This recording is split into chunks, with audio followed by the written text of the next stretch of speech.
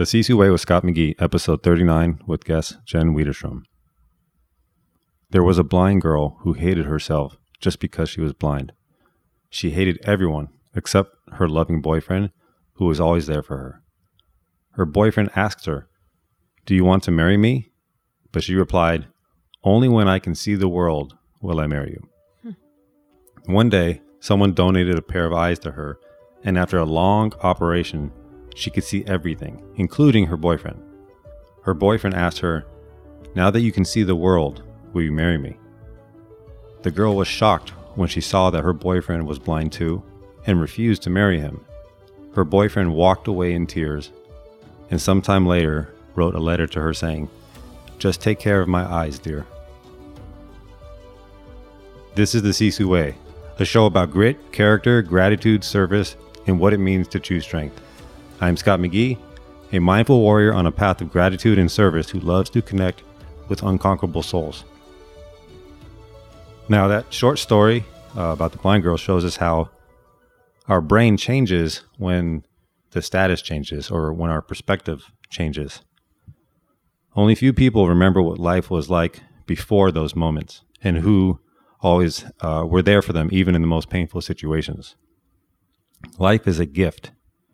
So today, before you think of saying an unkind word, think of someone who can't speak. Before you complain about the taste of your food, think of someone who has nothing to eat. Before you complain about your husband or wife, think of someone who is crying out for a companion. Today, before you complain about life, think of someone who has lost someone. Before you complain about your children, think of someone who desires children but has not been able to produce any. Before you argue about your dirty house, someone didn't clean or sweep, think of people who are living in the streets. Before whining about the distance you drive, think of someone who walks the same distance on their feet. And when you're tired and complain about your job, think of the unemployed, the disabled, and those who wished they had your job. But before you think of pointing the finger or condemning another, remember that not one of us are without sin. And when depressing thoughts seem to get you down, put a smile on your face and be grateful for the fact that you're alive and still around. Life is a gift. Enjoy it, celebrate it, and fulfill it with purpose and appreciation. Now, my guest here, my friend and guest, is Jen Widerstrom. And if you don't know, she was born in Downers Grove, Illinois, to Lynn and Norm Widerstrom. And she grew up taking part in gymnastics, diving, and became a Division I hammer thrower at the University of Kansas. She moved to LA armed with the awareness of how powerful it could be to help others take responsibility for their own health and well-being. Her resume will tell you that she is a celebrity fitness trainer, model, coach on the NBC show The Biggest Loser, former American Gladiator, best-selling author of the book Diet Right for Your Personality Type, entrepreneur, fitness director for Shape magazine. But as we know, sometimes everything that can be counted does not necessarily count, and everything that counts cannot necessarily be counted.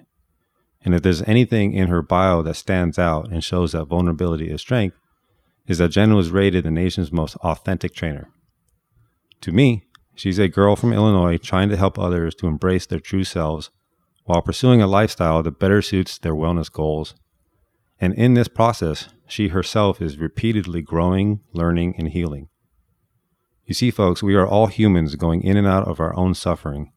It's just that some of us have learned to use those obstacles as opportunities. The strongest have learned to use compassion to bring others up in the process.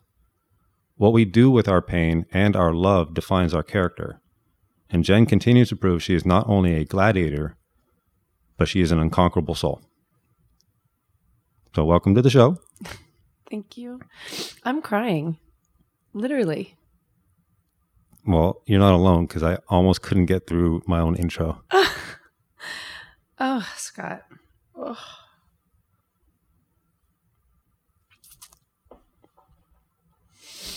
Thank you for having me. I think you kicked it off with that story that really caught me off guard. And it's actually hard to articulate the sadness in that story.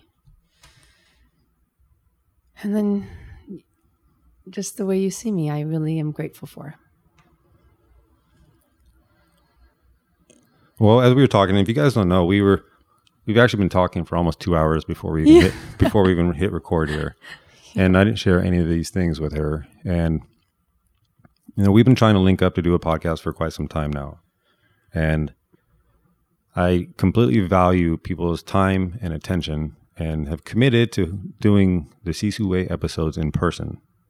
And so that's why we are doing this now as episode 39 and not a lot sooner.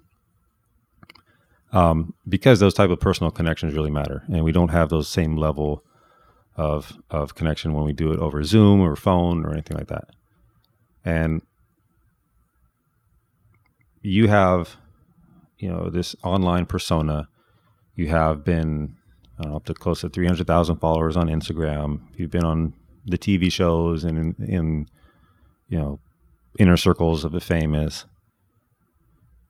But to me, and I've known you for quite some years, and I think and people that listen to the show know that I'm not necessarily impressed by those things,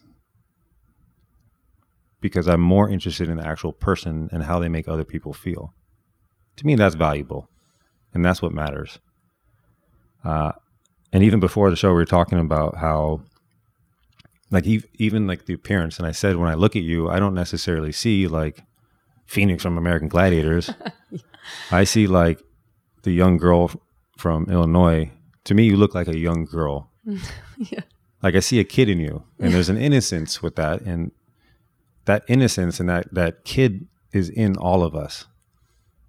And that kid sometimes, see if I can articulate, can get disappointed and hurt by the adult life. And sometimes we forget about how like perceptive and innate and how emotional that kid part of us is. And so that's what I see. And over time, especially, I've been perceptive enough to pick up on some of the pain and suffering that you've gone through, and then what that must feel like to consistently and over time to keep reinventing yourself in that type of profession that you're in, to put up that front. And that seems to me to be exhausting. But at the same time, I think you're doing a good job of being vulnerable and being honest to people. And it's just really important.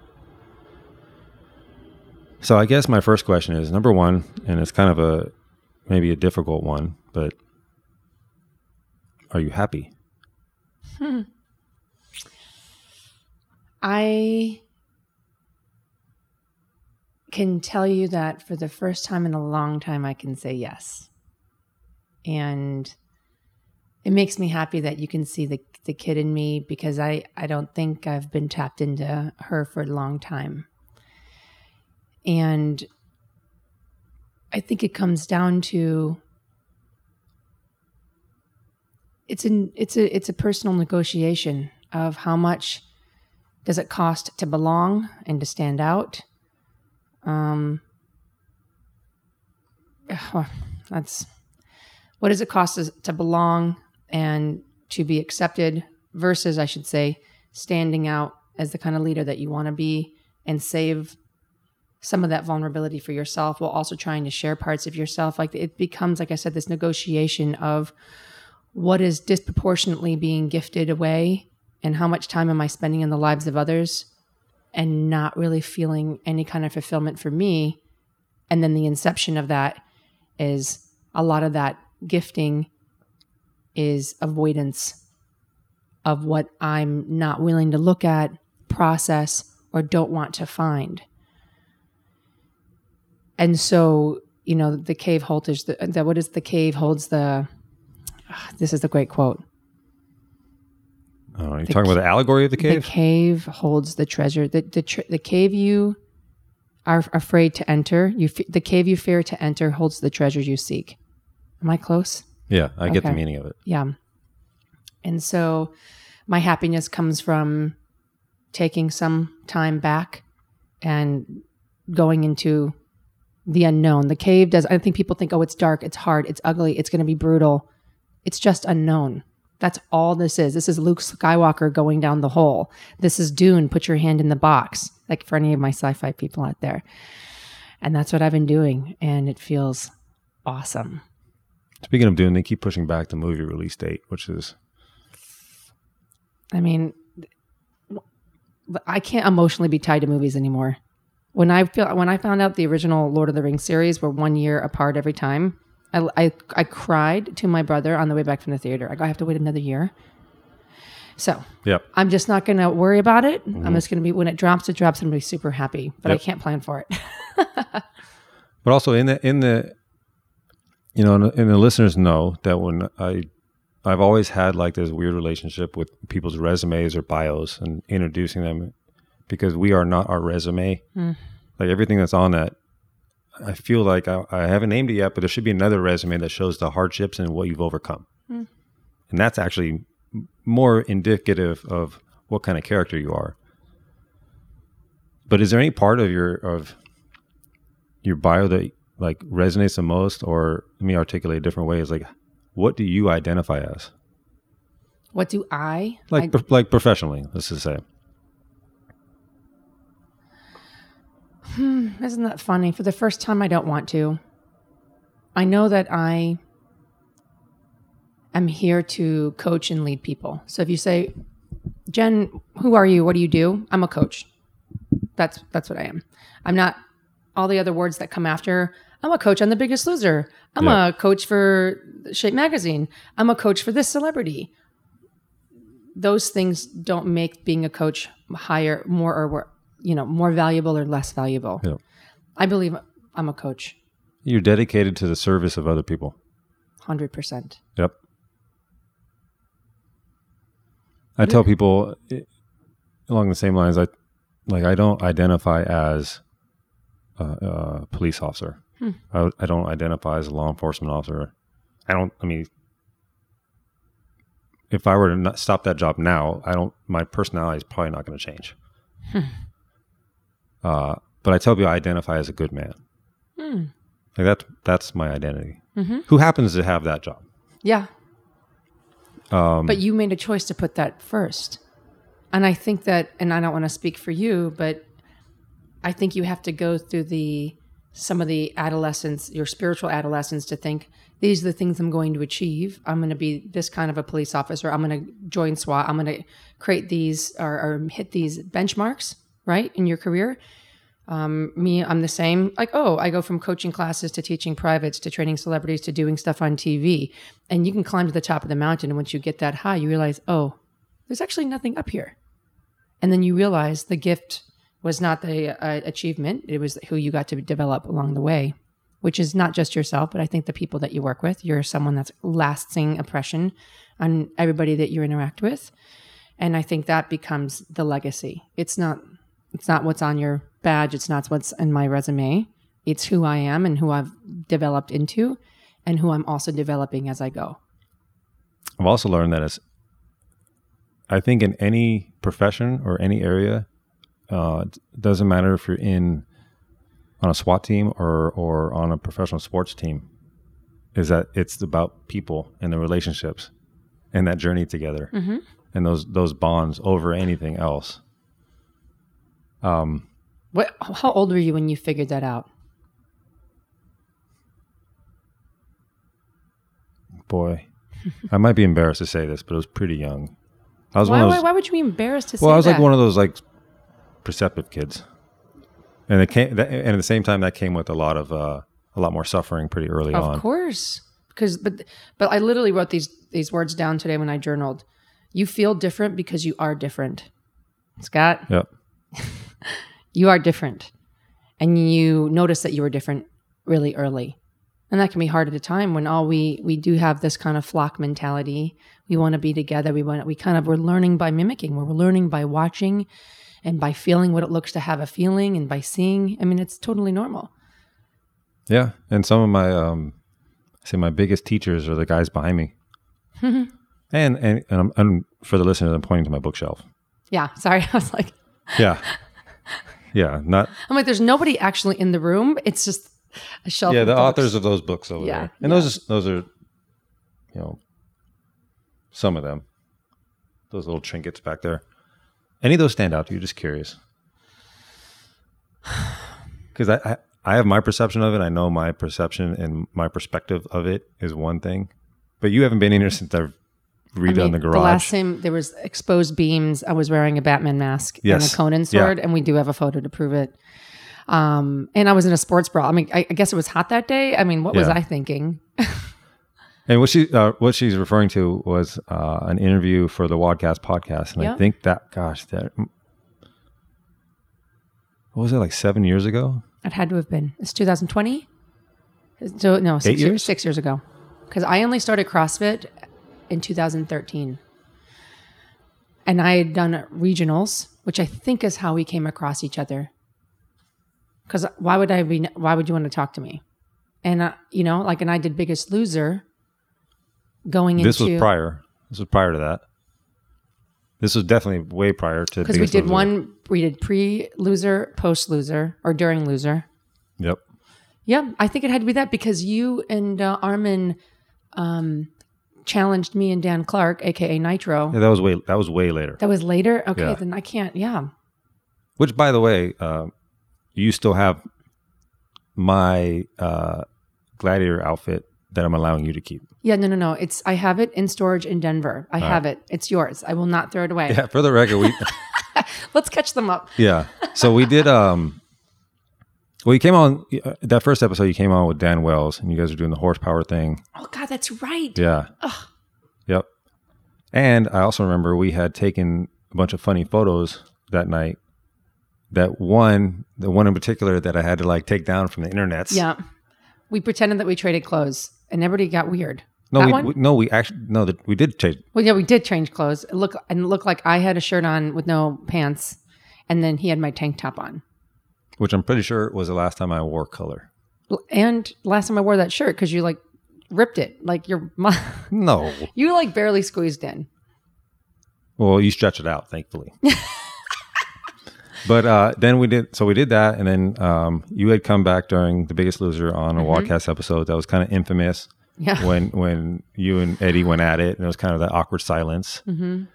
And then, I do regret not standing up for myself a little more, though.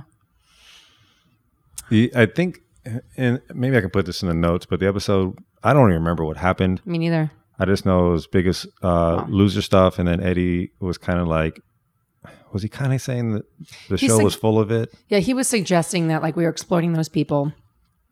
And I said, come spend a day there with me. Come see what I do. You have no idea what you're talking about. And that was the anger. Because, I mean, I literally talk to my contestants every day. I mean, sometimes I wish they didn't have my number because we're on a text thread and I'll show up to my phone with 50 messages. And I love them. But like I did the show for the people. And that was always the through line for me.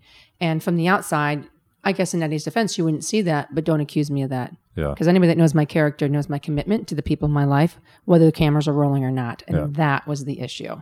And I felt bad because out of respect for you and getting you on the show and getting you there in person, and then that happened. And then even to this day, like years and years later, just that one little photo that I shared with you, people are still commenting and talking about that episode. Oh, really? Yeah.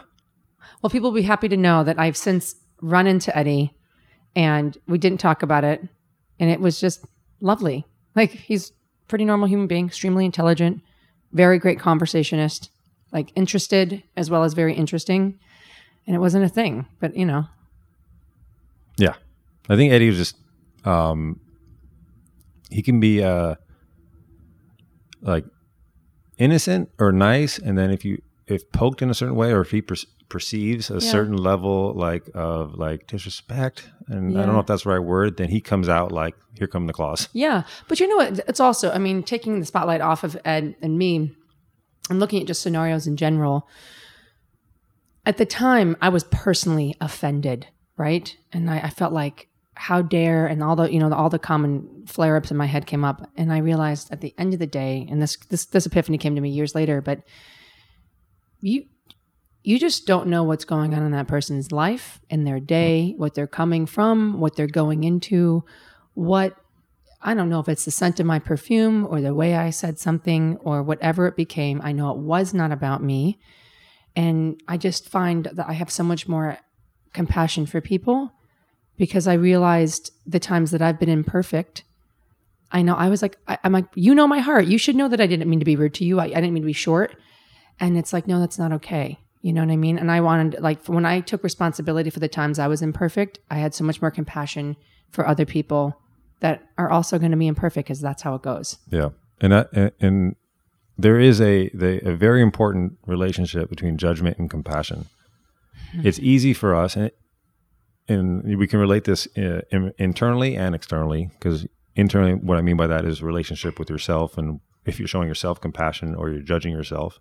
But even relationship with others, judgment tends to come from an insecure place, and generally it creates distance between you and the thing that you are judging, where compassion does the opposite.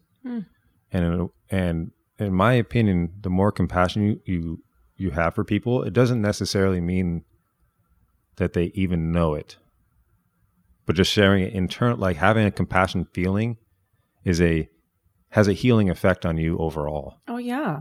It's not about them knowing. It's not putting the gift receipt with the compassion. Yeah. Like, just so you know who this is from. Yeah. I did that for you. Yeah. No. It's not how it works, because then it changes it. You know, if it's like an artist, if you are developing something with an audience in mind, it sacrifices the craft. You have to give and share, not knowing how it will be received or if they'll even know it's from you. Yeah. So giving people some slack. Oof. Big time. Yeah. Give people some slack, and know the quote that I've used a bunch is that our stories are unique, but the struggle is universal. So we continue to know that everyone is going through a battle and a hardship that no one knows about. Everybody.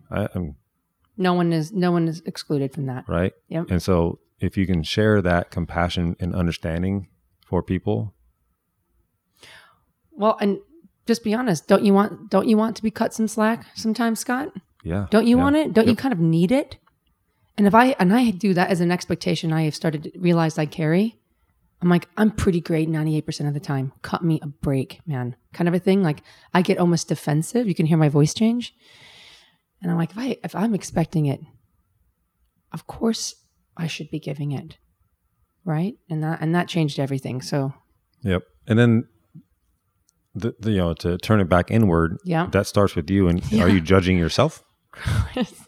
Or are you giving yourself the same level of compassion you would expect yourself to give to others? Well, I mean, you already said it perfectly. When you are judging, it separates you from you in that thing. So when you judge yourself, when you're critical, when you don't have any allowances for mistake or learning curves or curiosity, you are just more and more separate from yourself.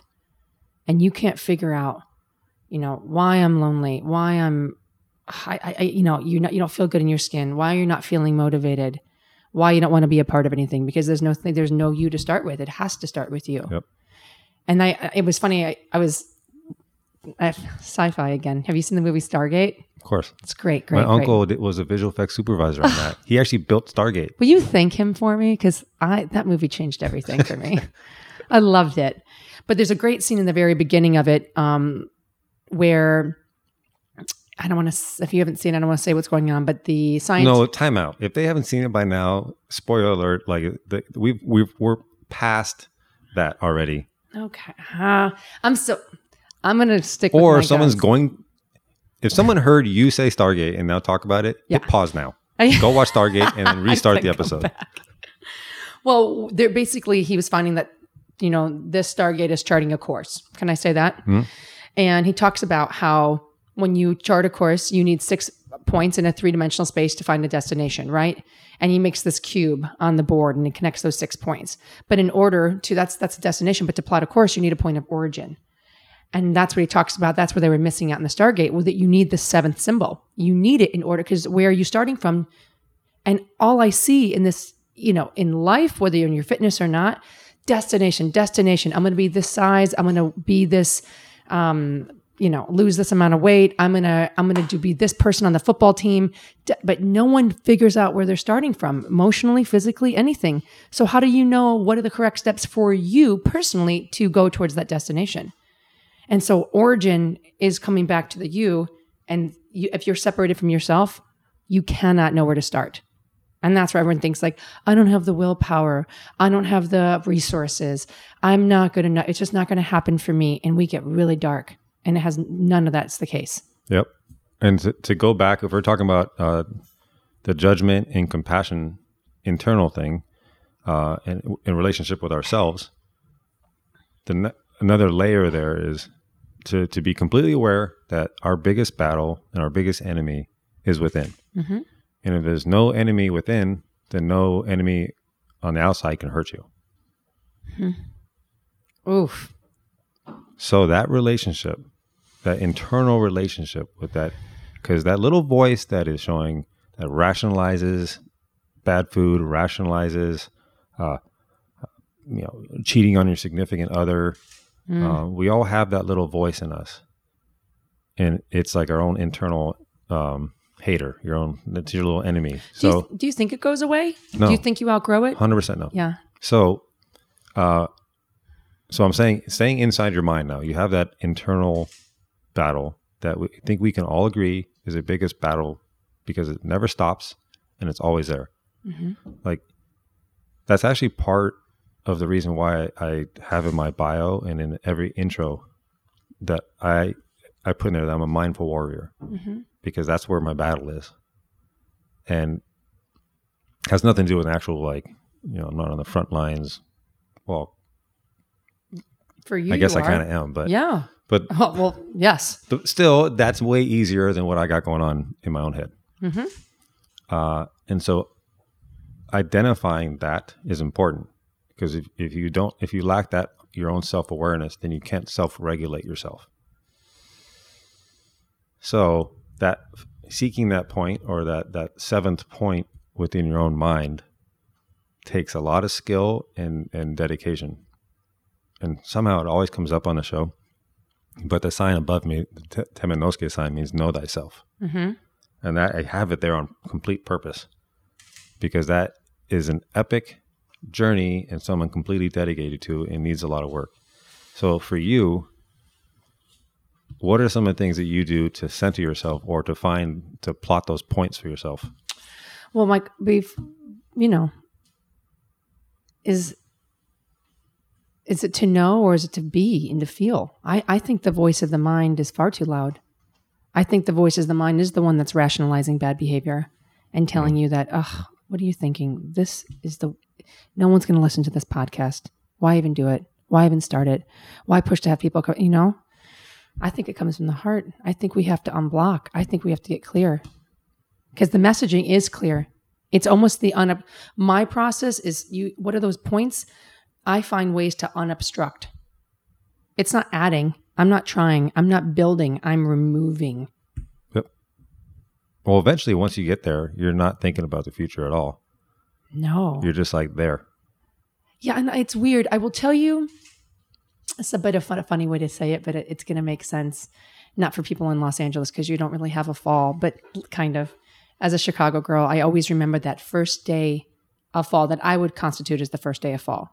Because you walk outside and the air is just crisper, and you're like your boogers freeze. You're like you can feel them a little bit colder, and then you go like, and you can see your breath. And I don't care how old you are, it's like that feeling of like just embracing that environment. And it wasn't just overnight that this happened overnight and it became fall. It was months and months leading up to our planets moving, turning on its axis, getting to that point, to that moment. So all of these things led up to that one exact pinpoint moment that you recognize physically. Here we are right now, it's fall. But all the change is going on. And I feel like it's the same way when it comes to that realization. Like, yeah, I'm here. And I think there are big points in my last few years that stand out as I made a decision not to freeze my eggs. And there was a whole conversation and I'm happy to talk about it. But I was like, what came over me was a sense of peace. I was going to freeze them out of fear. Will a man not accept me if I'm a little older? And can I not have a child? I don't know. And I was doing it out of fear, out of protecting a potential future. And by the way, if a guy doesn't want to be with me because of one element that's like that, it's not that he's bad. It's just that he's probably not my partner. And that's also okay. But I found myself being very at peace with these big decisions.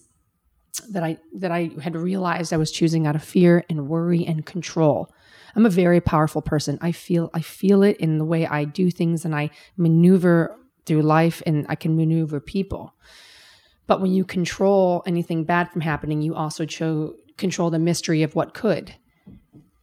And that for me has been I'm here. It's me. Like I just a few days this year, I've woke up, I'm like, it's fall. Like I just woke up like I'm just here and it all is okay.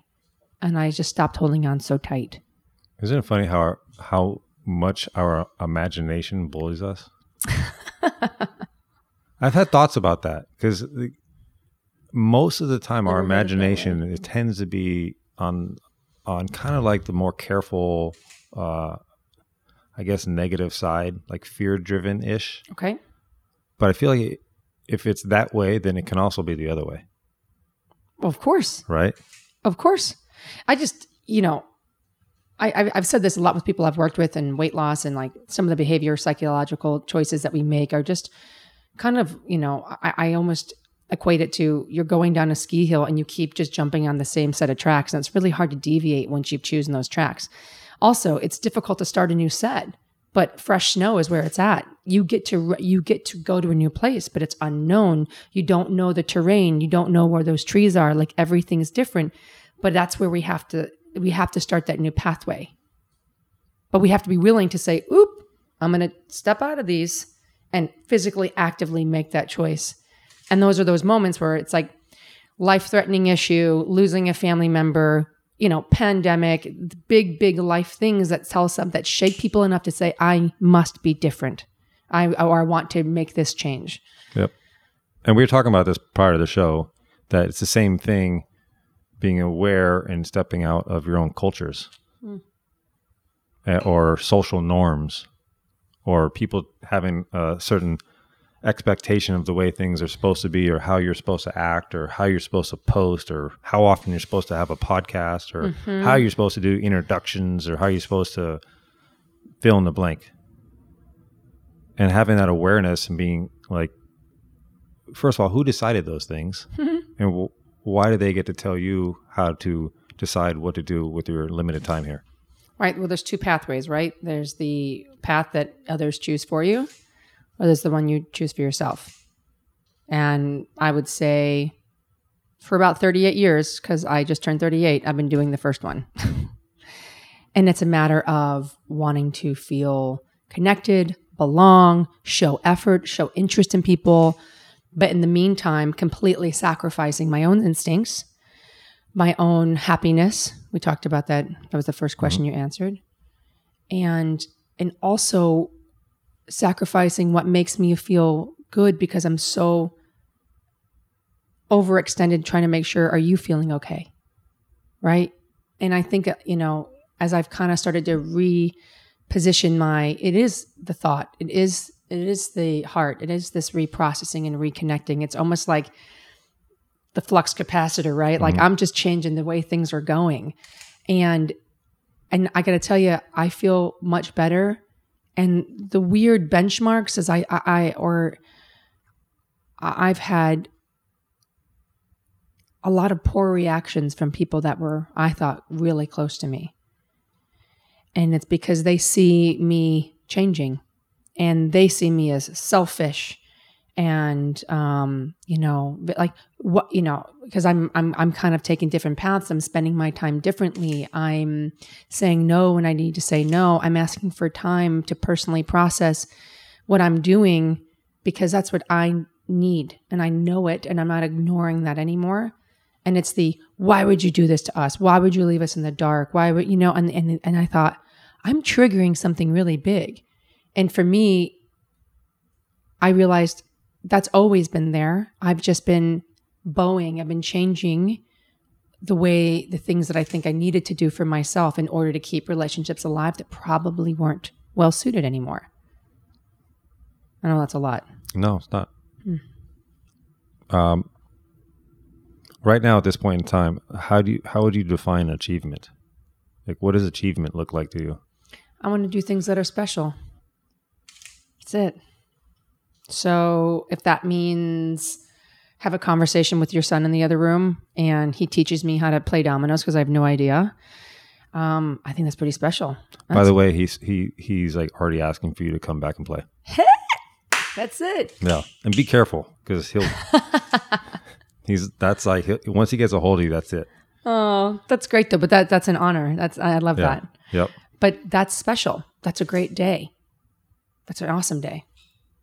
What because you have achievement, right? And that's like achievement is a subjective thing, but also what things make you feel valuable?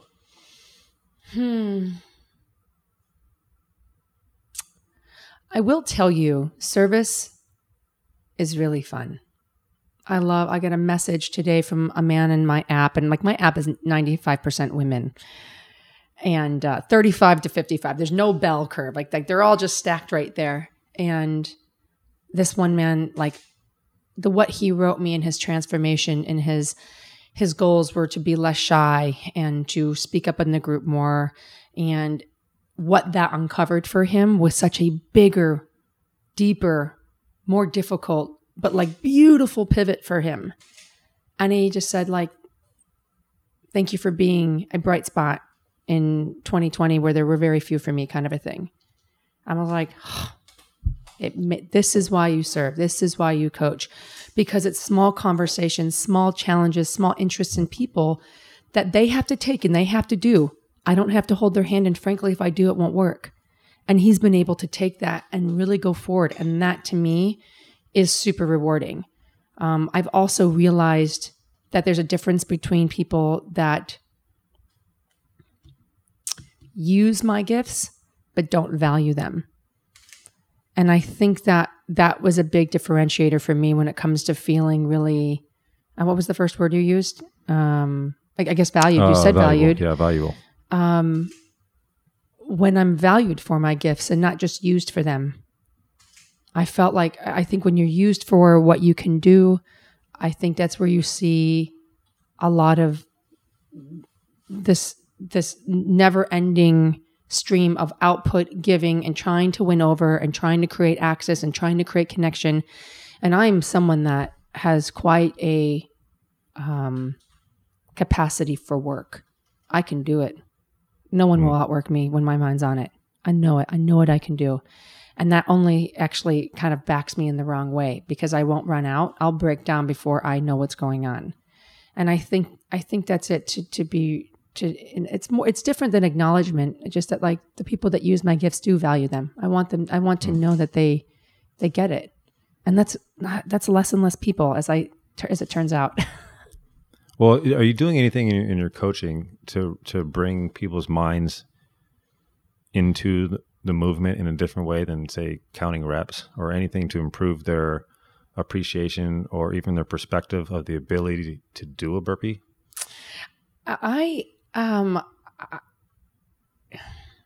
What's fun about coaching is it's not the burpee, it's not the sets and reps, it's all the connective tissue between it. It's the girl that's complaining in my app saying, "Oh, another week of this training block. I'm so sick of it. Jen, when is this done?" And in front of everybody, I was like, "Hey, glad to see you're in it. Glad to see you've done the weeks. Da, da, da, da, da. However, you staying in it now more than ever is important for you. This quitting thing, this I'm too bored, I'm too this is exactly what I'm trying to get to." And I explain it all right there. I explain why I create tempo when they're movements. I make them go slow. And, to a degree, yes, it's COVID. Nobody has weights like everybody. And so gravity can become your barbell if you move slower. But moving slow, having to breathe, making them do longer sets, it all forces them to hit all the corners of their body, all the corners of their mind, all the times they're like, fuck, I'm at 8, I have 15.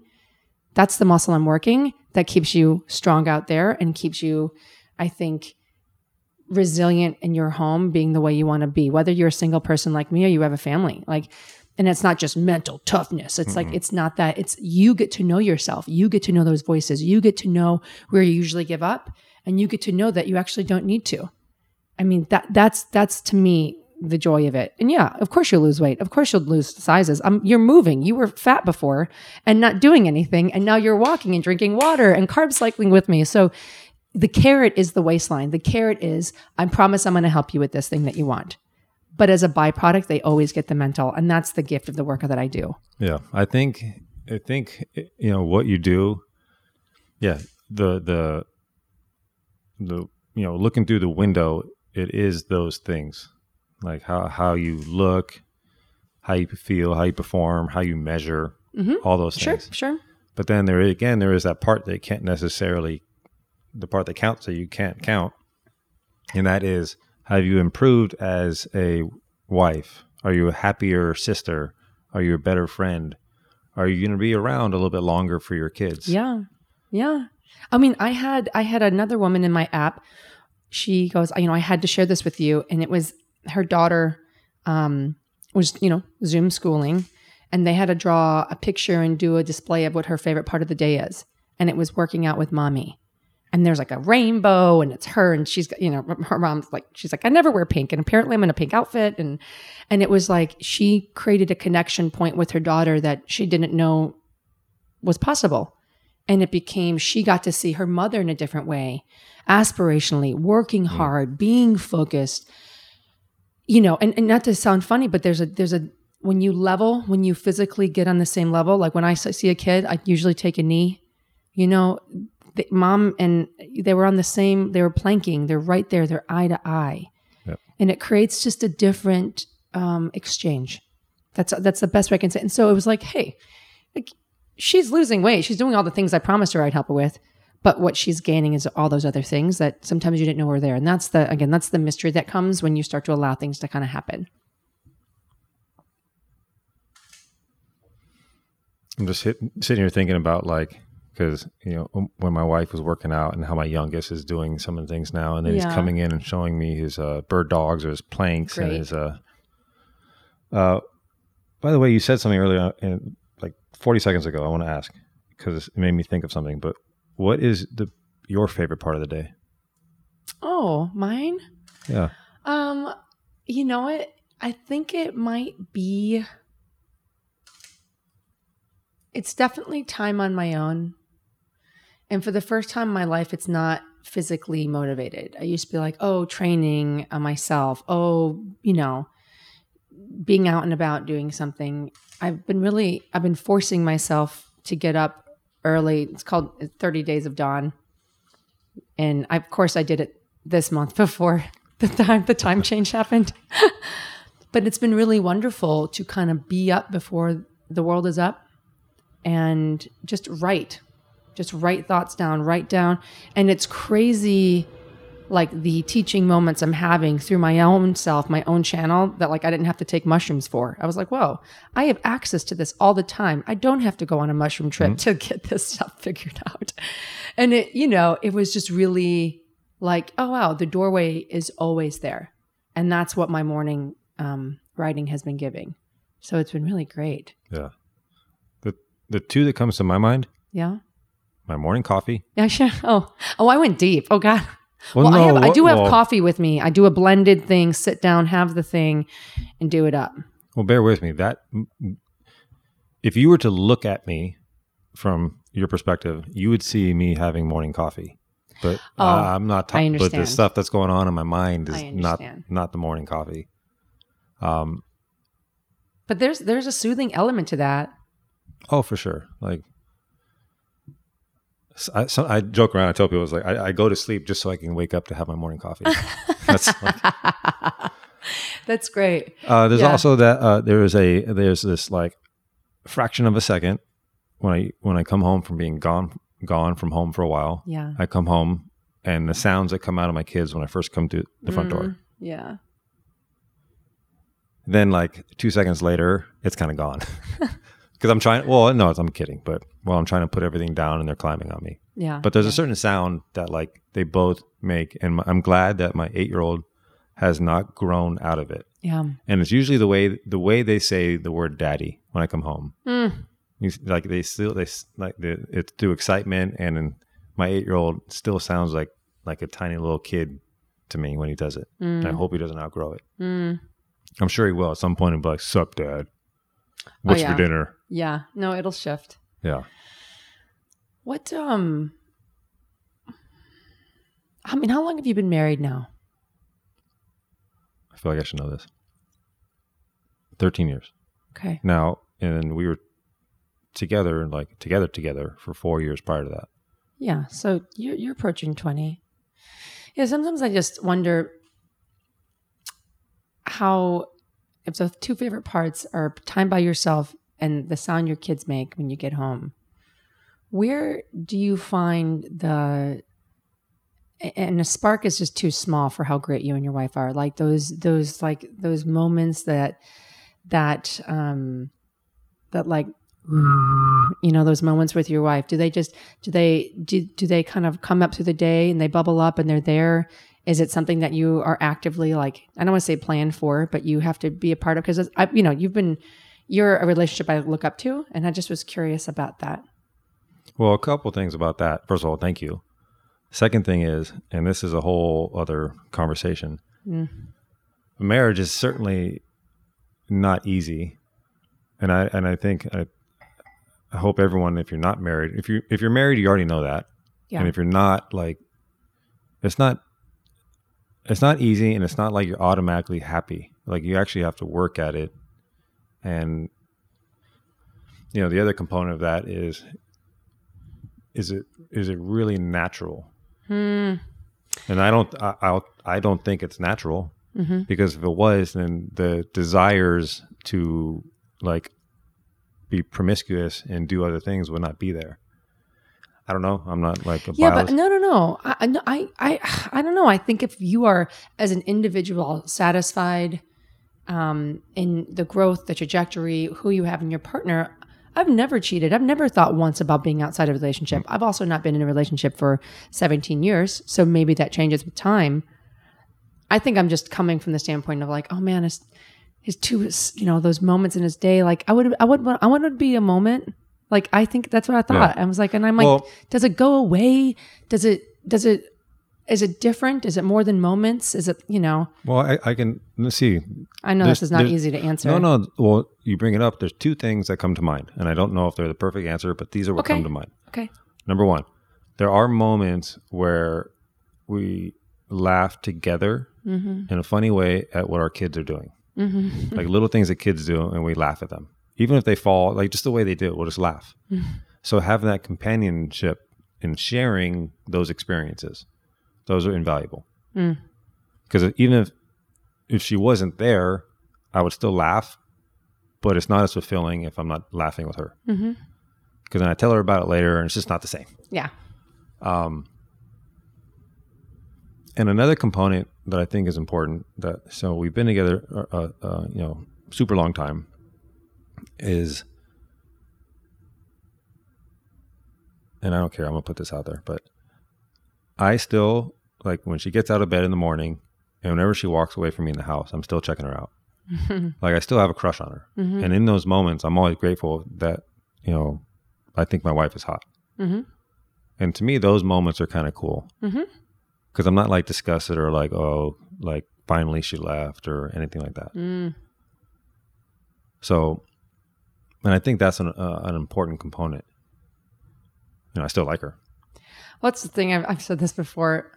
I've said I love you to my boyfriends, but I haven't liked many of them very much. And to really like the person, to really respect them, to really like, oh, I cannot wait to share this with so-and-so, Yeah. Wait, it's different. And so now I aim to like someone first, and then. Yeah, that's tough. And I don't know how much you want to get into that, but like I am an indoor cat. Well, no. Wait, can you be like a bobcat? Can we? Yeah. Well, check this out. I have this imagery going, and I've talked about this with like my single buddies before. Is I'm in the house. Look, I've been declawed. Yeah. Okay. And I'm looking out the window. This is my cat looking out the window, and I still see all my other cats playing around and doing stuff in the streets, and they're having a good time. And I'm like looking out the window, like, and then like I just keep pouncing on the same pillow, pretending like keep But I look outside and I'm still looking like, oh my gosh, it looks like so much fun. And I go and I have the same bowl of milk and like that. If I were to be let outside, I don't know what I would do. Like, so that's why I'm wondering, like, what is it like? And I know, cause I missed the entire like online dating thing and all those apps and all the things. And like, this is before like social media. Yep. Like I actually had to go up and say hi to a girl and talk to her and then convince her. Yeah, you have to put yourself out there to walk across the room and like convince her to go meet a stranger somewhere and do something. Yeah. You know? But nowadays, I have no idea what that landscape is like. Well, I can tell you. Actually, I'm actually thinking about going online dating. I've thought about it. Like my friend's father, he's 60, and he's gonna go and do it. And I'm like, if he's doing it, maybe I'll try it and give it a shot. So it's funny that you brought that up. But I think it loops back to our origin conversation, because if you know yourself, if you know who you are and what you need, and you know as an indoor cat, and you like the bowl of milk, and you're so happy, and like this is the life that you want, and you are a very intentional man. You've built it with her. Like there are no mistakes here. Everything is a choice, and every day is a choice. So you can look out, but like if you were really out there, you'd be like, shit's whack. I don't like it out here. You know, not because you can't, because I don't choose it. I don't want to do this. And I don't know. I think that's the difference. I think it's knowing what you need and knowing what you want. Even, and I think part of it is the social, like, what are the steps and the progressions? And I've even thought, like, I literally have thought and had to be really honest with myself. If I don't get married in this lifetime, this run at it, I'm not supposed to divert my energy to a relationship or maybe to motherhood, and there's bigger plans this lifetime. I trust it. I trust it. And I don't want to just do it and have it because I feel like I'm the only one. I don't feel like I am the only one in my circle of friends that aren't married and children and, you know. And I think that's the difference. If you can really anchor in who you are, what feels right now, I think you make it out okay. Yeah. But you have to be honest with that. Have to. And that's another thing, the whole cultural thing. Mm-hmm. Our culture says, you get married, have kids. And that's like Do you know how many women have said, oh my God, you missed your first marriage. Congratulations. Good on you. Love my kids. But, and I was like, and I hear that a lot. And these are not bad women. But I was like, oh man. Sad. It made me a little sad. I mean, but at the same time, I look at me, I'm 38. I mean, if 31-year-old Jenny or 34-year-old Jenny or 36-year-old Jenny had picked the guy, it would have been the wrong guy. Well, does you know what I mean? Like like you are here now, and like what an amazing opportunity that is. Oh, I know. Right? But I finally know that. I used to think it was an issue. And now I'm like, oh, I'm just like a piece of fruit on the vine. I'm just not ripe yet. It's just not time. Because the amount I've learned in the last year alone, and what I've learned through quarantine, what I've learned in the last 24 hours, what a blast. Yeah. Well, also, by the way, you're ripe. I'm just like, it's not like you need to be prepared to be served to anybody. But the ripening means I feel like as far as my development personally, that I was looking outside myself for, I feel like I have founded within. Yeah. Yep. And that's in that case, and you're not going to stop ripening. And that's the other component, because I thought, well, I won't stop growing. You know, there is no finish line. There is no end. So it's more, you know, if we're talking about fruit still, if you're both at the similar ripeness, can you continue to grow forward? Right? That's the thing. Yeah. What kind of fruit do you identify as? I know. I'm trying to think. I'm like, am I a grapefruit? I'm getting an avocado vibe. I'm an avocado, or you're an avocado? Okay, so finicky, like not good, ripe for a day, maybe two, and then you're, like you got to find the right window with Scott McGee. Is that what we're saying? I just know I go really well on some toast. and it tends to make everything better. I'd agree with that. Yeah. So let's look at the other side of avocado. Yeah. Versatile, culturally fluid, right? You work with a lot of different cuisine, right? So you're open. You upgrade toast big time. So you're elevate meals. And just think of all great energy, all the guacamole opportunities. Gatherings, community. Yep. Okay. Avocado. Great. It can be a solid. It can also, it can change the texture of it. Can make smoothies. Yeah. Have a totally different feeling and texture to it. Does the color interest you? No. Yeah. No. I have a weird thing with color. Like you're colorblind? Well, like. Or you don't like wearing it. You feel like it's too much. That's why you said in that it was the last time you wore color. So do you feel like it creates an expression of you that you don't mean? Yeah. Yeah. I always wear black. That's just. Well, you and Johnny Cash. I can relate to that. Yeah. Yeah. That's what, like, if I were sitting here in a blue shirt, I wouldn't even know what to do with my hands. I'd be like. I wonder why it polarizes you that way. I haven't figured that part out yet. I just remember. I remember all of a sudden having that feeling when I was in middle school, and then obviously I wore different color. I mean, wore colors, but now I'm like, if you were to go and look at my drawer, like at least my t-shirts, there's 2 drawers full of black shirts. Okay. And there's 2 green ones, and that's work related. Do you buy your wife flowers? I have. And if I don't. Do you buy white? Or do you go colors? Well, that's not fair because we do a different. Like we have a weird relationship with flowers. Like it's a waste of money? Well, that's part of it. Yeah. And the other part of that is, like, I feel like as soon as by doing that, we're contributing to like the death of flowers, as opposed to like planting them. Understood. Like, I'm just trying to think I'm trying to find another color avenue I just feel like you're sensitive, and so a color means something to you or feels something to you, and you don't want to feel that way. Yeah. Well, that's part of it. It's also very easy. I don't have to think about clothes. I don't have to think about it. I just put on black. But color, yeah. I will agree that I'm very intentional. Yes. Well, there are no accidents. Yeah, no. I don't know. Maybe somebody listening out there can diagnose this for me. Yeah. Well, maybe it's not a diagnosis. It's just clearly you respond to color for a reason. And I think what it is, you are very true to yourself. So when something does not feel aligned with you, you do not use it. You don't do it. So. Yeah. Well, speaking of, reaching out for help, how are you doing with that? And do you struggle with letting other people help you? Yes. And I don't know why. I don't know where it came from.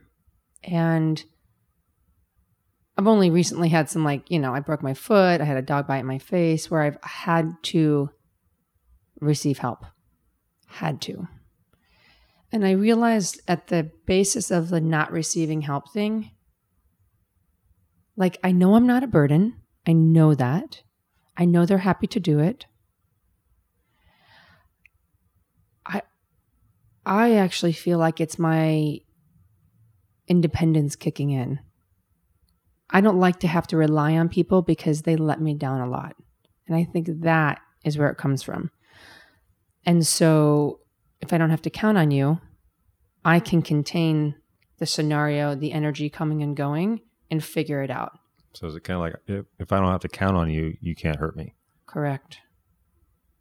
I mean, that's the last guy I dated. I couldn't count on him.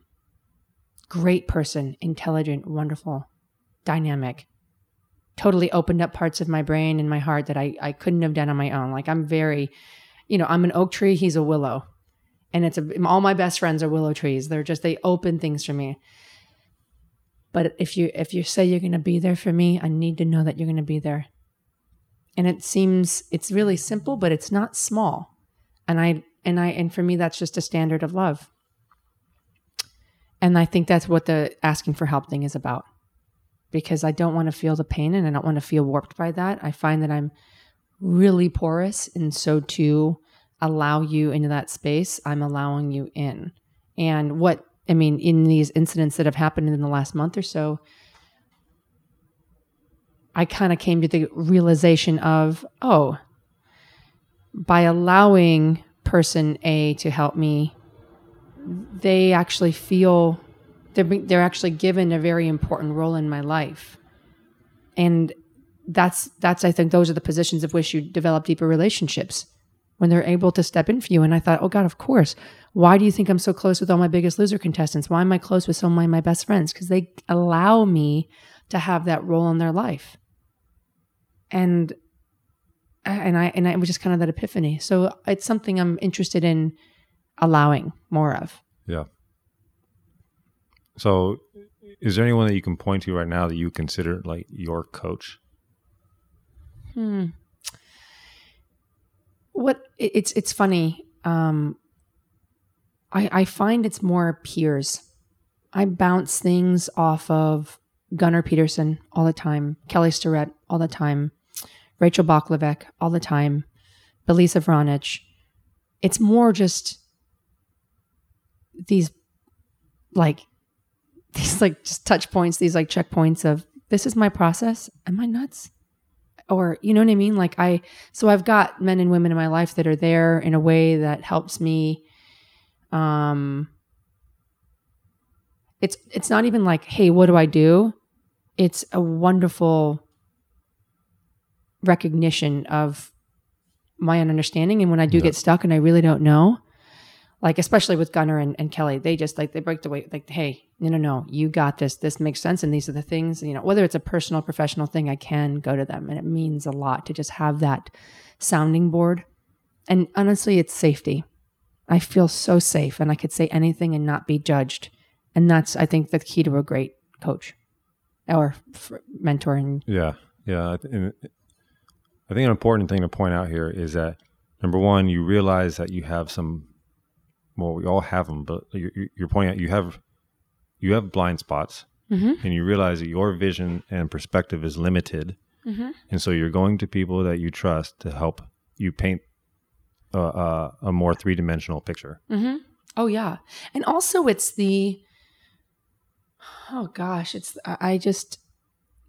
can't tell you how many times I've called Adam Bornstein being like, what am I doing with my life?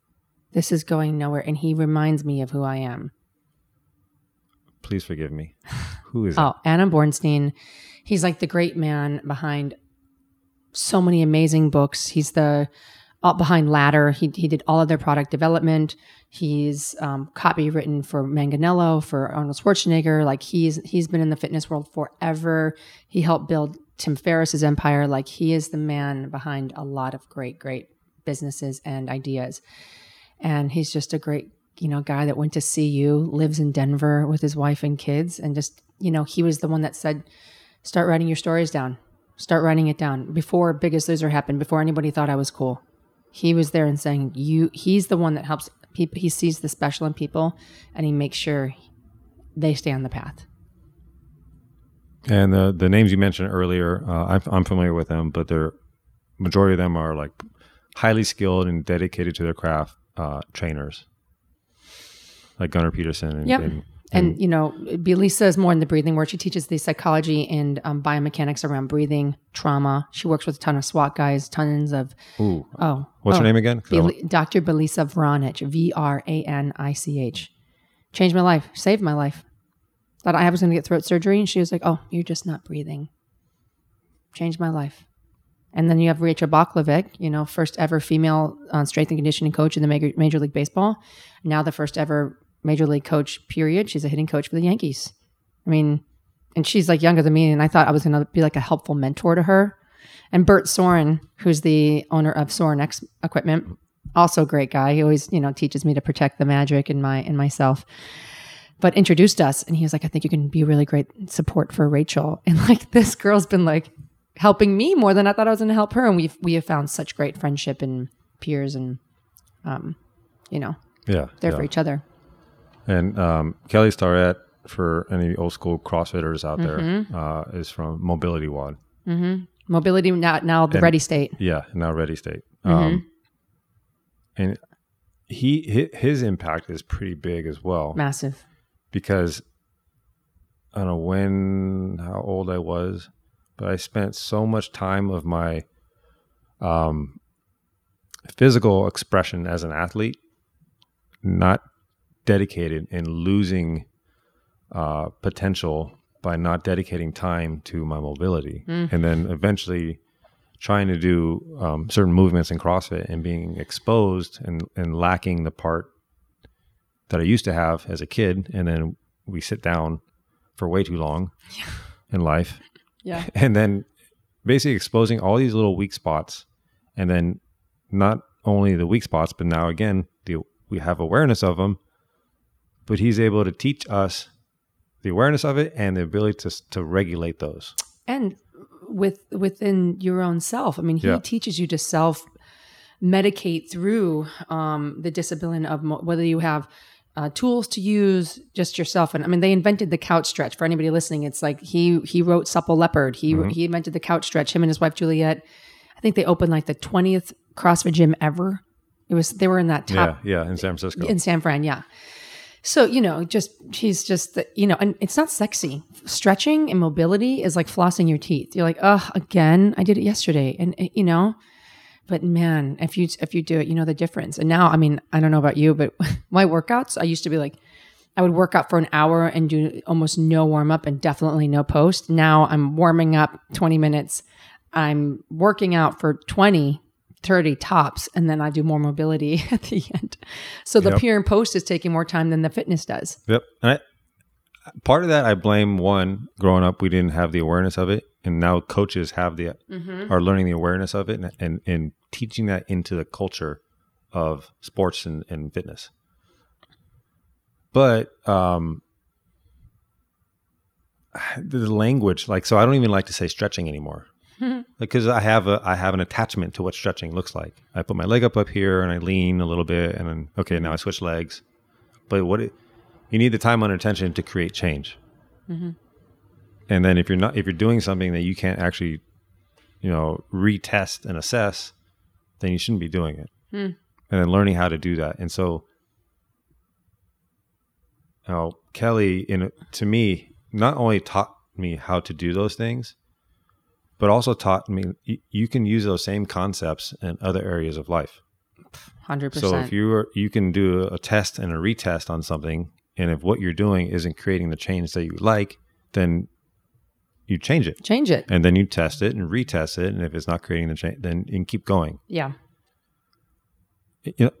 I've used that in this podcast even the way I format it. Like it didn't always start off like with those stories. In that, and even like you mentioned when you first came here, even the way I kept the lighting and even the scent in this area. Oh yeah. Like I kept changing over time, and then eventually I started getting the response that I wanted from people that came, the first response, and then, so yeah, you feel like out there in traffic in LA and the things, and then you come in here and it's like, oh, transport. Yep. So speaking of growing. We've all been through pain. Is there any tips you've learned to how you turn your own pain and suffering into growth? Pain is your home. I think pain is an indicator. Pain is information. Fun example. I'm going down the street and I roll my ankle. I'm like, it fucking hurt, right? Is that what happened?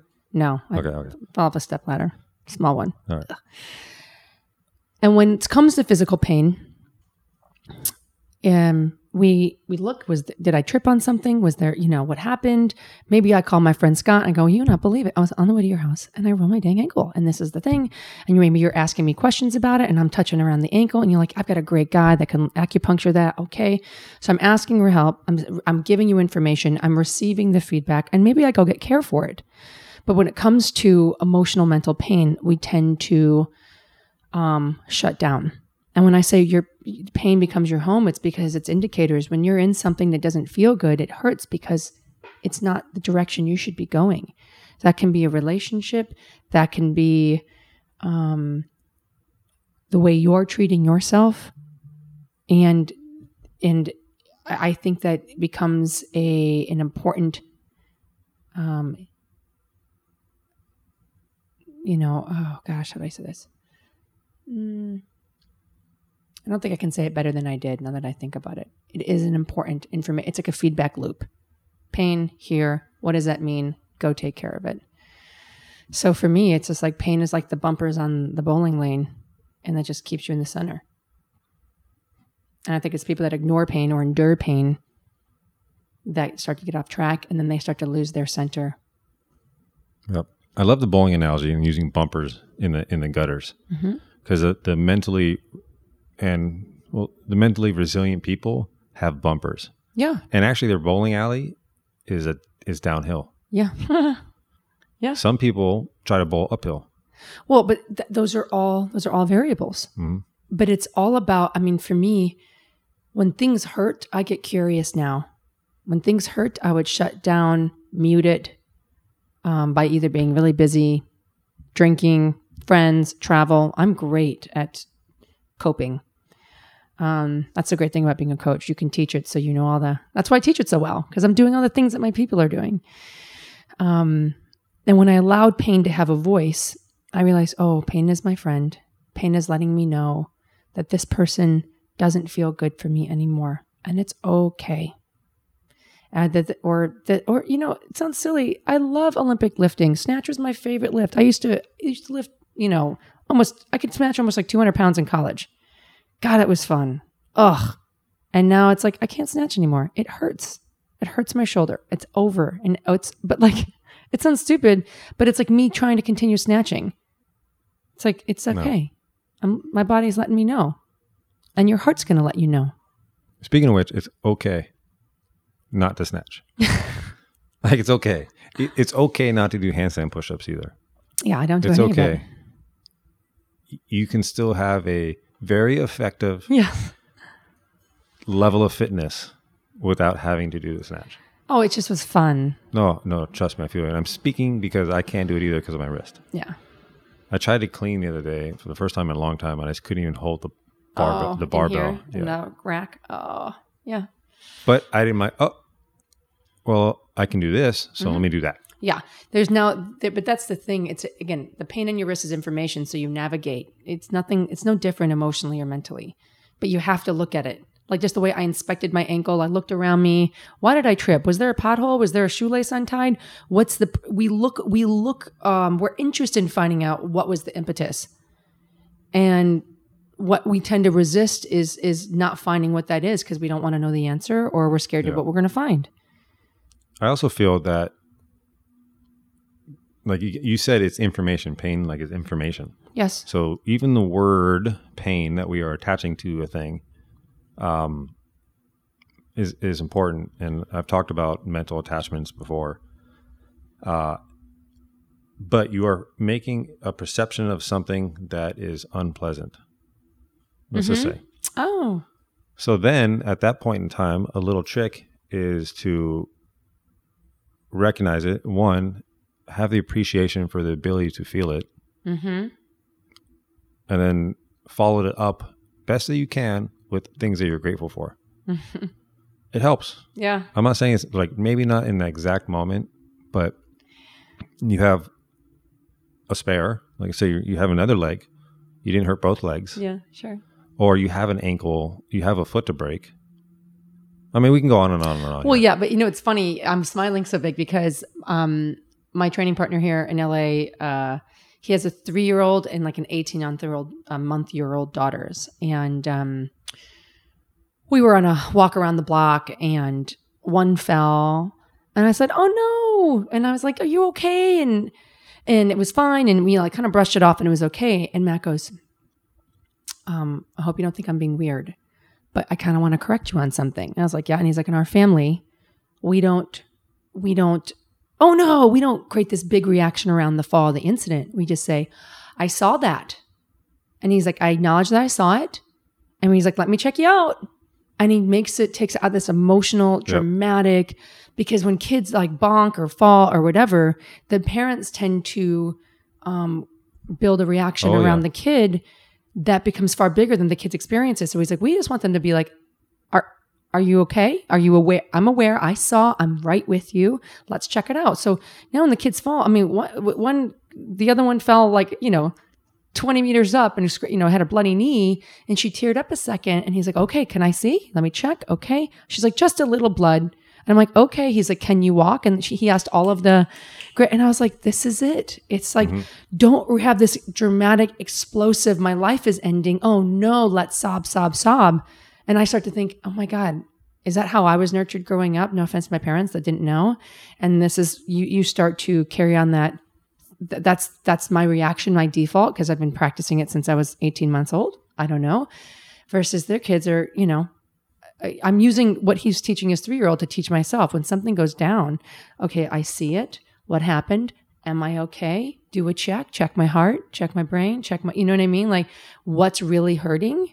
And you realize the intensity you level, how it happened. I don't know. I just think again, it goes to information. They're able to see the situation, and I can see those situations more than if I was just reacting blindly with emotion, which has been my tendency. Yep. I'm very, very, very similar with my kids. And believe it or not, I'm not overly emotional when they fall down. But there are times when I've actually generally been like, oh my God, that was bad. But I keep that down. Yeah. So they can process information. Because again, the tail doesn't need to wag the dog. Sure. And another, like how we react to kids, because a lot of times when they do something, they immediately look to see how our reaction is. Sure. And so, I'm hopeful that the things that we do early on create a ripple effect to the rest of their life. Mm-hmm. And I think, I mean, going through the process now of raising human beings, I don't expect, I don't know how much you remember at 5. My 8-year-old maybe is starting to have long-term memories. Like some flashes and stuff here and there. I agree. But we're laying that foundation because, like you were saying, like you don't know how your parents were or how they treated you. I don't remember. But those things matter long term. Oh yeah, of course. It's like I don't know, a savings account or some type of investment. Hope you're investing correctly. Yeah. For you, like you can be, and I don't want to speak for you, under a certain amount of pressure to be a certain way. Mm-hmm. Is that self-driven, or is that I don't know if it's like an agent thing or just a pressure from the industry? I don't have an agent. Never had one. Don't have a manager. Never had one. I find that the pressure is self-imposed from when I get caught up in the comparison game. And what I mean by that is it started to arrive by the way of, like, Biggest Loser was a blast because it completely separated me from any other random Instagram pseudo trainer. And I've said it before. I said it to you right before we started recording that, there's a lot of content out there. And if seeing a girl post a butt picture that gets a lot of likes, and whether, whoever's following her for whatever reason, if one person sees that butt post and is like, I'm going to start working out. I'm going to go on walks after work. I got to get my shit together. I love it. Like, there's room for everyone to contribute. There are so many people and there's so much that gets in the way of these connection points. So for me, if that's that person's connection point that day, that's fine. I'm not going to post butt selfies. I've posted. I kind of posted one once. It was just my backside. How do you do a butt selfie? I don't know. I've never done it. It's like over the in a mirror. I think honestly, somebody takes it's like on a timer. There's also the laying at the beach on your tummy over the shoulder. Sure. So. Oh, that's a good, yeah. I don't know. I think if your butt's in the photo and you're selfieing, it's a butt selfie. If it's the main, it's called a belfie, technically. Belfie. Oh, yeah, God. I know. Hang in there, Scott. You're I getting old. can't. I'm staying inside. House cat, stay inside. So, but what I started to do, especially when Loser came off the air, I started to kind of panic because I'm not like I've never bought a follower. I've never paid for engagement. Who's there are real and love me, and the connection is I love what I'm doing with my platforms, and I've made an effort to be a greater resource, especially during COVID. But you start to compare, and it's not so much, oh, they're doing this, I need to do more. It's more like, I can't believe people are liking that. How is that? Like, it's not even a real thing. And I get angered and jealous over the attention that's being given to people that really are not driving accessible, real content to people that will make an actual difference for them. And so, and that's where it gets muddled. And I'm like, Jen, stay in your lane. Keep your eyes on your paper. Trust your instincts, your talent, your hard work. If I spend time looking to my right and what she's doing or what so-and-so's doing or who they picked for the new Biggest Loser and all this stuff, I dilute my ability to be very powerful and very clear on my way forward. Yep. Comparing yourself to others is a commitment to suffering. Yeah. Well, I've suffered a lot then. I mean, I didn't realize how much I was doing it until, like, it's an AA term when the pain is great enough, right? I work with a lot of alcoholics, I am OA, Overeaters Anonymous. And you get to a point, and that's what on us affects change, when you can't stay there anymore. And I'm just like, I can't stay here anymore. I wake up every day unhappy because it's like, I'll never be able to do enough by the standards of someone else because that's not who I am. There's oh God, I don't want to mess it up. There's a great line in Avengers. It's Infinity War. And Thor goes back and sees his mom. Right? Do you know what I'm talking about? Mm-hmm. It's got to be it. And it was basically about, like, he's like, I'm never going to be like everybody else. I'm never going to be good at being anybody else. She's like, because you were born to be who you are. It was kind of like that. Mm. I mean, it's a great line. And it's just like, I kept past tense. He's comparing himself to his father. Yep. And it's like, because that's of course, she goes, everyone fails at trying to be something that they're not. And I was like, oh man, thank you, Marvel, for that bit of wisdom. Thank you, Renee Russo. So it really hit me. And I'm like, it's not about being more or less or, separating myself. If you know me, you know me. And that's enough. And it doesn't matter what TV shows I'm on or if I never publish another book. It changed it. Like, I'm only going to succeed at being me, and that I've got a great handle on. And that's where I'm putting my energy. I also think, and again, I'm not necessarily studying, peers or people comparable in your working class, but I don't know, maybe what sets you differently, one is you've obviously shown a high level of vulnerability with some of the photos that you've shared. Mm-hmm. I don't know. I think the first was it 2016 when you sat down and did and showed, it was you sitting down showing like belly rolls and stuff from a certain angle, and then standing up and doing the glamour shot. Yeah, I was at a photo shoot and it's big project. And I was sitting down and we had weird pin curls on my hair. So I took like a funny picture of my hair and like my face at an angle to send to my best friend. And in the photo, in the selfie mode, I saw my belly and I just was relaxed and it was hanging and it was kind of spilling over into the pants. And I was like, oh, and I started to spiral at the shoot. I started crying and I was like, oh my God, you're like, I can't believe this. And I've looked this bad. And then I was like, hold on. And I stood up.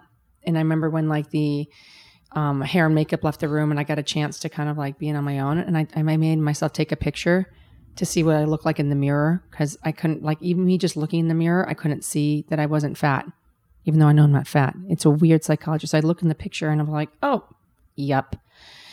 And it was just, yeah. What made you decide to share that? I feel like if I feel that way, I know other people do. I'm the human condition to a T. So I know what I'm feeling. Everybody else is. I know it. And there's a lot of power in that, because I feel that we put out, we have these, like, I hate the word expectation versus appreciation. But let's just say you have these images of what people are supposed to be, again, or even like, Jen Widerstrom, American Gladiator, Biggest Loser trainer, fitness expert, is supposed to look a certain way.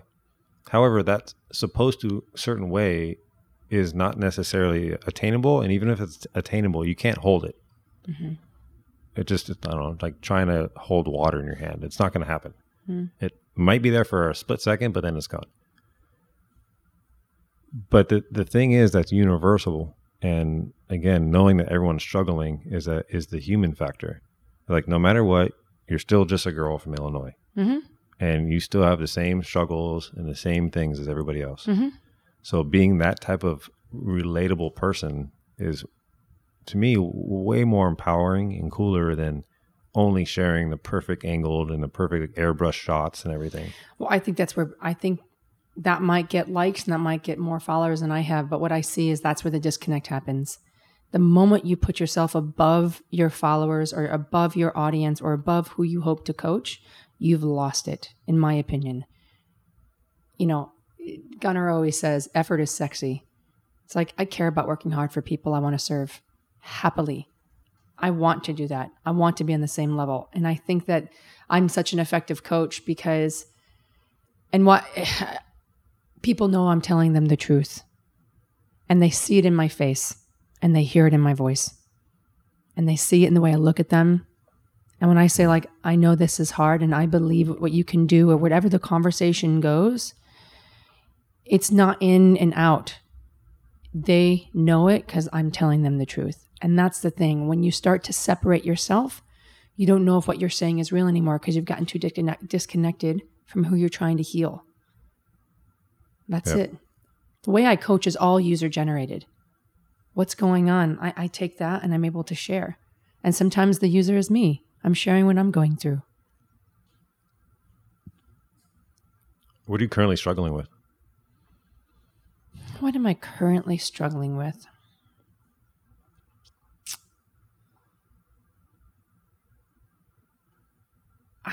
Besides how to come up with a Tinder account.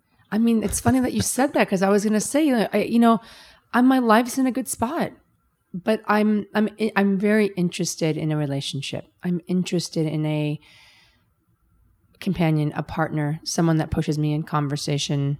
And I've got amazing people in my life, but I'm interested in that. So that's why struggling, I think it's a struggle to find someone that understands my capacity and my headspace, even though, you've done it naturally from the start.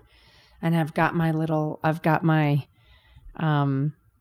people like you along the way that have just gotten it right away and understand me. So it reminds me that, like, I'm okay.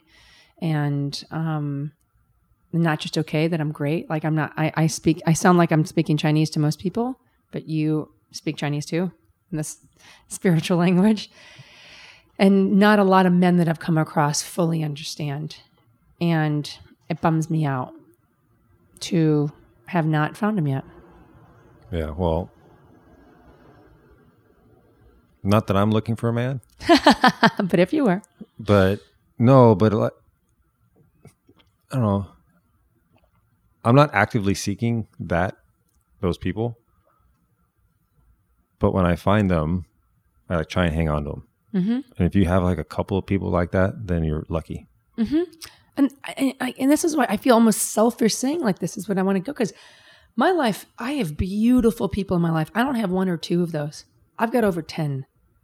I have been fortunate enough to just go through these different experiences. I've from Chicago, out of state at Kansas for college, LA, back to Denver. I mean, I am surrounded by really magnificent people and people that do get it. So it's like, I almost feel selfish saying, can I have another one? Right?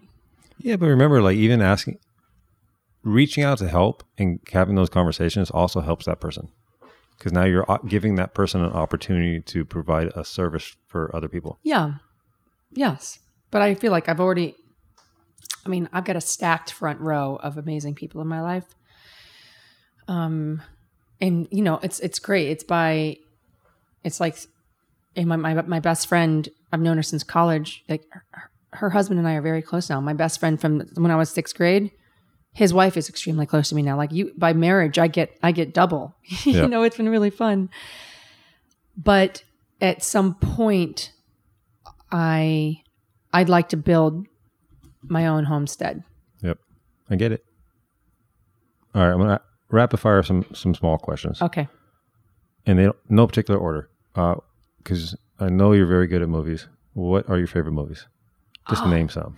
Okay, well, Lord of the Rings, I could have watched over and over forever.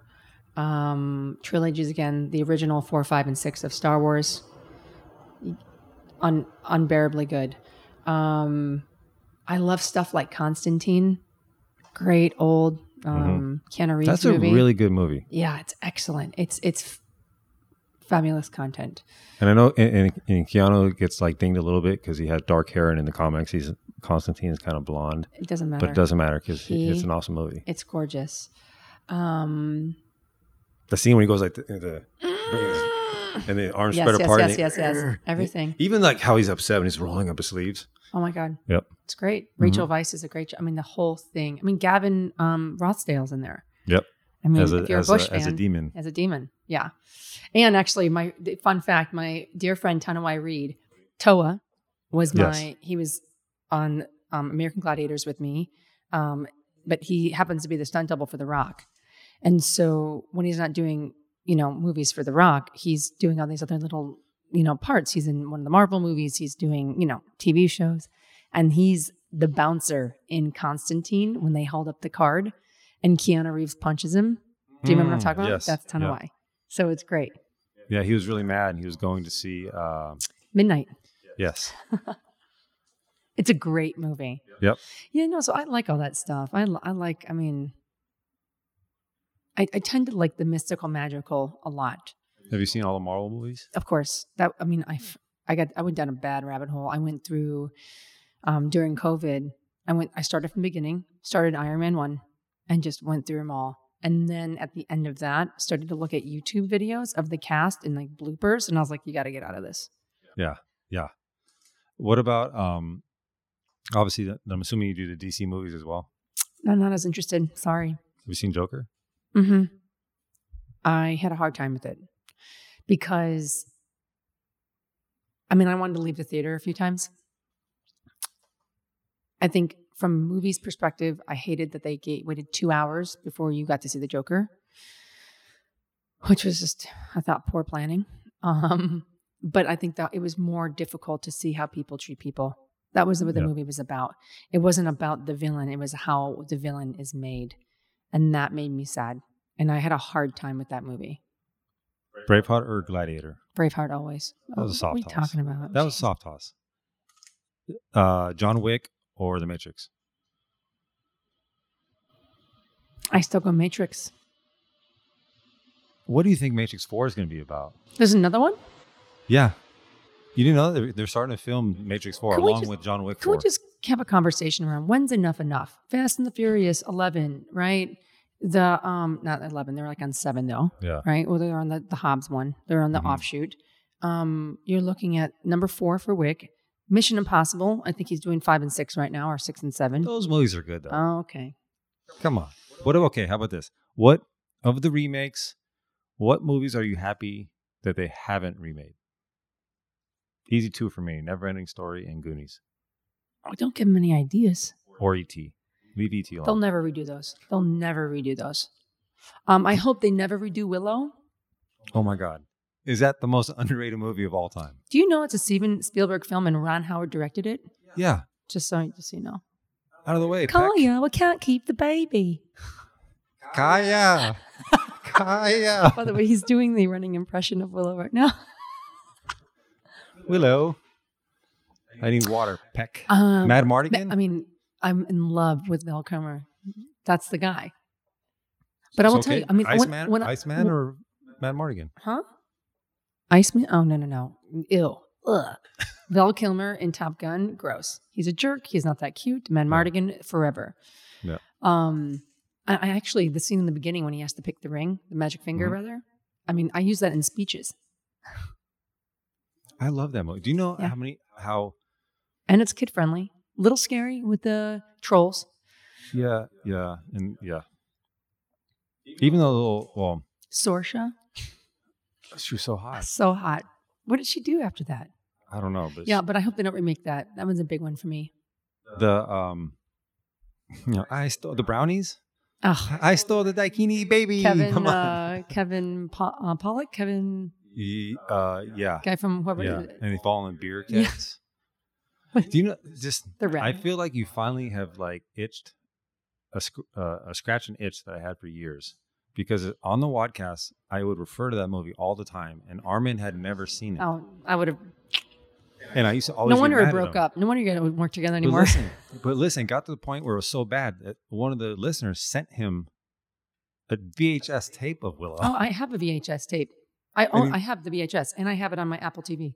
And to this day, he still has not watched it. Well, then Armin's just, again, the cave you fear to enter holds the treasure you seek. Yeah. We're bringing it right back to where we started. All right. Well, after everything that you said on this episode, I am most proud of the Willow references. So, and it only took us this long to get there. I know. Obviously, if you're listening to the show, I'm sure you follow Jen Widerstrom. You have books out, and you're currently working on another one. I'm very hopeful for that next book, too, by the way. Thank you. From what you've told me, it already sounds awesome. Thank you. I'm still pregnant with it. It's not wanting to come out yet. I think I'm still brewing. Still marinating? I think it's going to be a process. The book is about a process of, it's a self-help process. It's excavation. And I think essentially once I'm able to come through it, I'll be able to share it and teach it to the world. But I'm still in it. Yep. And that clicky person in the background, my buddy Paul, make sure to follow him at Dro. Dr. O, as I call him. God, you had an early Instagram account, didn't at you? Dro. He's gotten some major offers from like famous folks trying to buy his Instagram handle. I mean, how much we're talking? True or false? Have you got an offer for like 40 or 50 grand? Ballpark. I would start getting other ones in case you want to make the switch. I mean, okay, yeah. And have you gone through any of the fake account thing and people like making fake They do it a accounts lot. What's been actually scary for me is they'll start to reach out to people and they'll write them on my behalf. And people will write me and say, hey, this person is doing this. I want to tell you. I'm like, please just report them. Thanks for telling me. Thanks for having my back. Or they'll do things where people will see who I'm tagged with, who I take pictures with, or I tag in my stories, and then they'll find people's cell phones and write them on my behalf too. There's a lot of weird stuff going on. Yeah. You get like weird DMs too? Oh, yeah. Any quick stories about those? I can show you a couple. I mean, I get asked for dirty underwear. I get asked how much my weekly fee would be. Quote, no sex, just need company. Okay. Oh, yeah. Oh, yeah. Are they offering money for these? Oh, yeah. Yeah. Trying to think. I had another really good one I sent my friend. I'm looking it up. Okay. I have a question. This was October 18th. $7,000 to kick a guy in the balls. April 11th, so the next year. $10,000 to kick a guy in the balls. A serious offer. May 17th. Did you get my offer? $10,000. And then again 2 days ago. $10,000 is my serious offer. I've gotten this one. Can I make love to you for $50,000 cash? And there's a photo. That was an email. That was a great one. And then my friend, of course, said, I feel like there should be a photo of the person, though, right? I know. Well, it's Jamie B. I mean, I have his email. My friend's like, maybe you should count it first. Jen, would you ever consider selling pictures of your feet? I know it's an odd request, and believe me, I had to work up quite an amount of courage to ask you, but I hope you don't judge me. Anyway, have a good day and stay safe. He cares about my well-being, right? Wants me safe during COVID. See, just wants photos of my feet. You're not judging, you're sharing compassion. My name is William, 56 years old. I want you to be my sugar baby, and I will spoil you with $700 weekly allowance. Sex doesn't matter at all to me. I need someone to share ideas with and make me happy. I'll be waiting to hear back from you. I mean, he lowballed you, but okay. $700 a week. I know. That's what I'm saying. So I have a texter with some of my best friends, and I just text them like, "Hey, this offer looks promising. What do you think?" You know. I feel like I should be part of that thread. Hey, I'm happy to do this. Feet and underwear of like, females that I've spoken to are a thing. And who's another one? Oberst, the strong man. He's gotten some, because he's like 6'8", 400 pounds, and he's gotten some crazy offers. Oh yeah. People are weird, man, and people are spending a lot of time by themselves. Yeah. So if you want any offers, you want to like on up those offers or anything, make sure you slide into Jen's DMs at Jen Widerstrom. Thanks for that. Yeah. God. You also have Widerstrong is your website. Yep. I just thought it was a nice place to hold everything. If you guys want programming, if you want to know about my app, if you want to know about my challenges, if you want my weekly emails, I send an email every week. Just some education, information, support. Just going out, widerstrong.com. Yep. And one thing we didn't go on, but I'll finish with this last little fact is, I don't think I've talked about it on the show, but 5 years ago, myself, you, and Julian Pinot from Strong Fit were forming together to start our own podcast. Yeah. At the time called Discovering Strength. Mm-hmm. We had a logo and everything. Yeah, it was almost there, but like with Julian doing the whole I'm going to leave the country soon and you traveling around, it wouldn't have worked. However, it would have been awesome. Would have been awesome. Yeah. And Paul over here shaking his head because he spent a lot of time making a logo and designing. We're like, could you make the lines more narrow? Yeah. You're like, God damn. Yeah. Well, thank you for finally coming on. Thank you for having me. Nothing but love and respect and gratitude for you. Same. And for the listeners, you can again follow Jen at Jen Widerstrom. I'm at Scott McGee. Mm-hmm. And the show is at the Sisu Way. And again, the website, thesisuway.com, still have posters and shirts and frame photos and stuff on there. So if you're interested, go check it out. Thank you for listening. And remember, health is wealth. Vulnerability is strength. Strength is a choice. You are the master of your fate. You are the captain of your soul. So get up strong, help others get up strong, and be unconquerable. I'm Scott McGee, and this is the Sisu Way.